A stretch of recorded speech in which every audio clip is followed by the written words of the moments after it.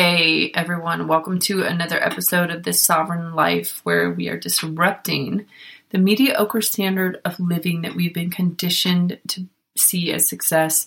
And it is our aim to lead you towards a life that you truly desire instead, with all of the things, all of the elements thriving in every area of your life. So this episode, I want to talk about a realization that I had last night. In thinking about a scripture, a verse in the Bible, or I guess a set of verses that really used to confuse me. And I've been exploring. I am by no means a preacher or a spiritual, biblical, or religious leader of any kind.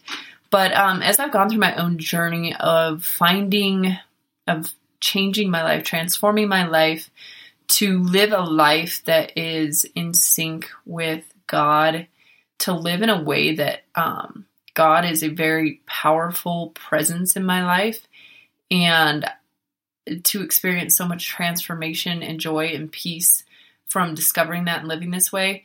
I've had to, I've changed a lot of my beliefs, but I've also reconciled some of what I used to believe, or how I used to believe in the Bible, to how I believe now. And it's interesting when you look at the Bible, when you look at scripture, I can tell you that I have now experienced seeing scripture through two very different perspectives. And so I know for a fact at this point that our interpretations of the Bible and scripture can be wildly different, not just from person to person, but from within yourself to within yourself, because I have experienced that, right? I was raised in an oppressive religion that I mention often in this podcast. But it was really, the narrative was you see the Bible this one way. There's only one way, one right way, and it's this way. And now I believe that there's only one truth. Absolutely, there's only one universal truth. But that doesn't mean that one set of people or one group has grasped that truth accurately, right? So I believe now that the Bible is still very much the Word of God, but I also believe that the Word, as stated in the Bible, is living and current in this present day. And I believe that it is available to us through the Spirit, not just through reading the words of a book that can be wildly misinterpreted from nation to nation, family to family, individual to individual. I don't believe that that is all of the access that God has given us to himself anymore. Or God's self, the great I am, the divine creator of everything. So I still read the Bible, and I still consider it to be very valuable and truthful. But I also consider the Spirit to be the guide for even understanding the Bible. And one thing that was always confusing to me in my religious days, in my past, and even up until very recently, was the faith. So there's verses that say that faith without works is dead, while there's also verses that say, not by works, lest any man should boast. So I need to find these verses, I believe, real quick. Okay, so these are the two verses and the two narratives that used to really confuse me, that I felt were conflicting, the two messages of the Bible.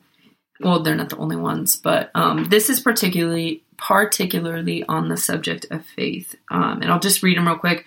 For by grace are ye saved through faith, and that not of yourselves, it is the gift of God, not of works, lest any man should boast. And then you go over to James chapter 2, and it has this whole message about faith without works is dead.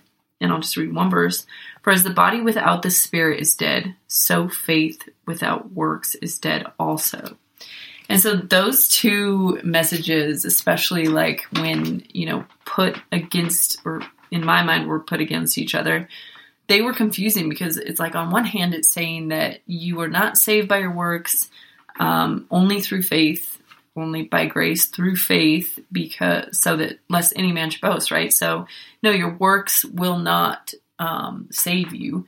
And then on the other hand, it says that faith without works is dead. And I used to think, well, okay, you're not supposed to do works to save yourself, but at the same time, you need to do works to prove that your faith is not dead. And then last night, when thinking through it, I had this epiphany.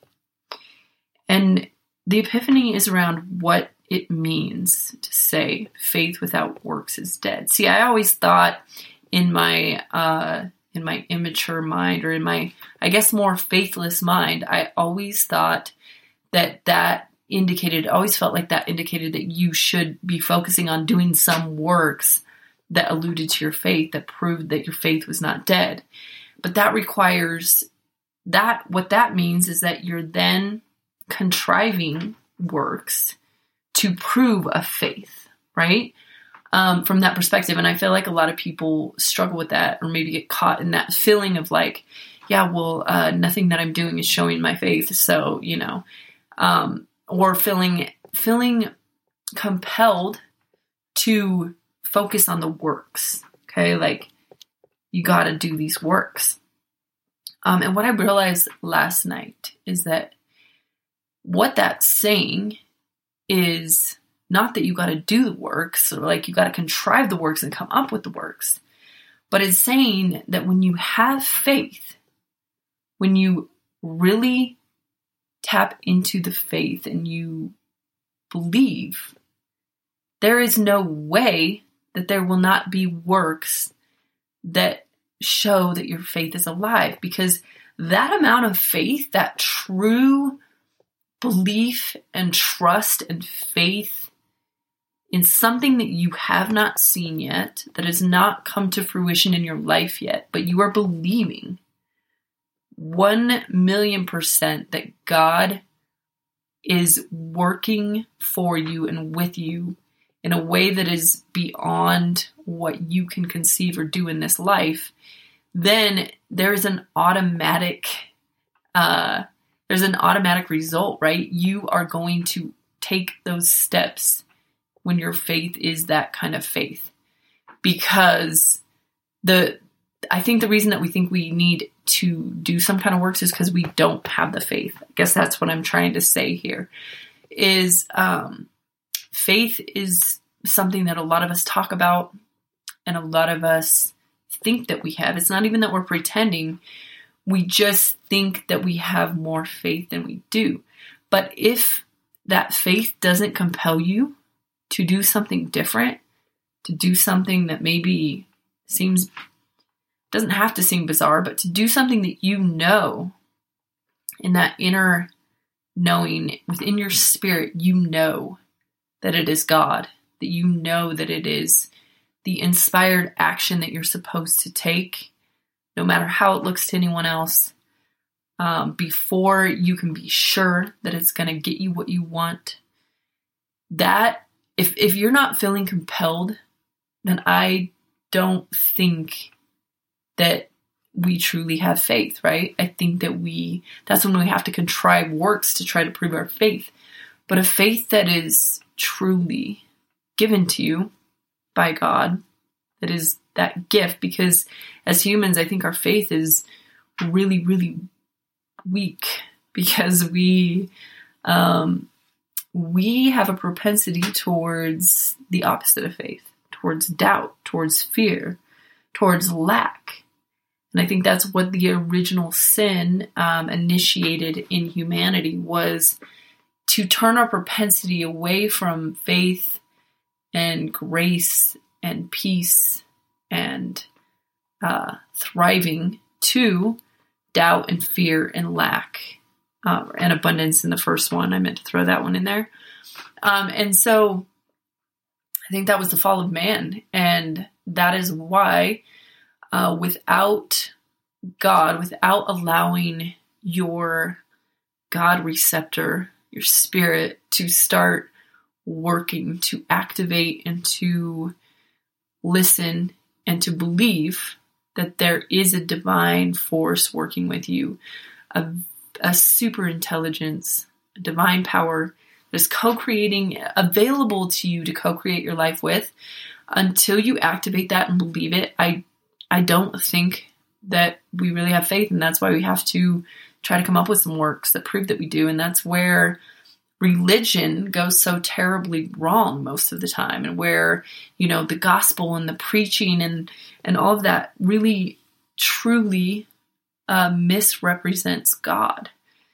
And so now with that perspective, I feel like the thing I love about that and why I wanted to share it is because it allows you to let go of any ideas that you have to contrive works, or you have to figure out what the right works are, or you have to, you have to figure it out and do it right, and like you're being judged, or like this is some test, right? Like, I got to make sure I have the right works so that God knows that I really have faith. No, it doesn't work that way. You'll never prove to God that you have faith, and you'll never get faith or have faith when you do it that way, when you're just trying on your own to scrape together faith or works. And it allows you to let go of any need to do that, because then you understand that the only pursuit that is worthy of your time is the pursuit of that connection to God and faith, that connection to the divine presence and the Spirit, the Word that is still alive and well today and here at your disposal when you open the door and allow it in. And then that's the only thing, that's the decision that you have to make, is, are you going to allow that? Or are you going to keep trying to do it your way and trying to do it on your own merit? And leaning into failing God. I mean, it ends up that way, because in the end, we have this innate understanding that we always fall short, and that's just depressing. And that does feel like doubt and fear, because we're putting that trust in the world around us, in ourselves, our human selves. And this is another discussion in itself, right? Because there's such a fine line between what a lot of people see as selfish self-love, or, trusting yourself, versus trusting your inner guidance and valuing yourself according to the innate value that God has created you with, right? And both of those, I think that people understand the languaging, or see the languaging mostly the same. But there's a big difference. There's a big difference between knowing the intrinsic value that you have within you, because you are a creation of God, and allowing God to take over you in such a way that you can trust what might sound like yourself. Like, you can trust the decisions and the thoughts and the beliefs and the actions that you're inspired to take, because you know that it's God, because you know that that's truly a living and divine collaborator for you. There's a difference between that and then just being like, well, I trust myself and I love myself, and that's why I'm going to, desert my kids and go live a life that makes me happy, because, these kids, they just don't get me. That's just an example off the top of my head. But, I think that we have a hard time having that conversation in particular, because most people see love or valuing yourself as that kind of selfish self-love, when really there's a version that is valuing God, God's creation of you, God's inhabitation of you. And that is, I don't think that we can move forward in any inspired action or inspired way or divine collaboration without recognizing that. So that might have gotten a little off course with the whole faith topic, but really what I'm trying to say here is that it all is part of being able to access the power that is available to you. And really, once you understand that it's not about contriving and it's not about, forcing any of these things or attempting to prove your faith. We think we're proving our faith to God, but I think mostly, if we were really honest with ourselves, when we're in that state of proving or trying to show people how faithful we are, we're just trying to show people, not God, because we know, first of all, God knows. But also, maybe we're trying to prove it to ourselves more than anything. And it sucks to keep falling short. And it sucks to keep feeling like you don't have the faith that you need, because you don't.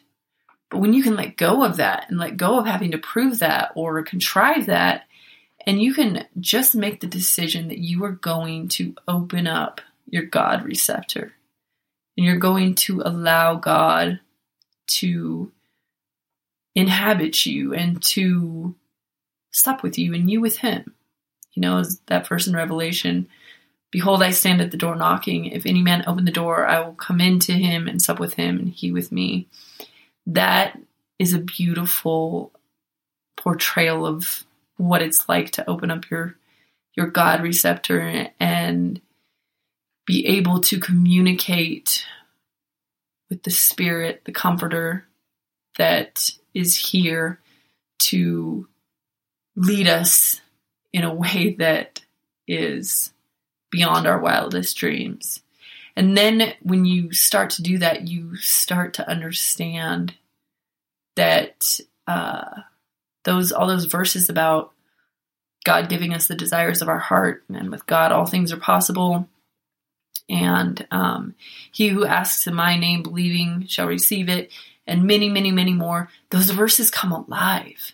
They were never alive for me when I was in that religion. They always seemed like just a cruel joke, like, oh, this God is like saying all this stuff, but this doesn't happen, right?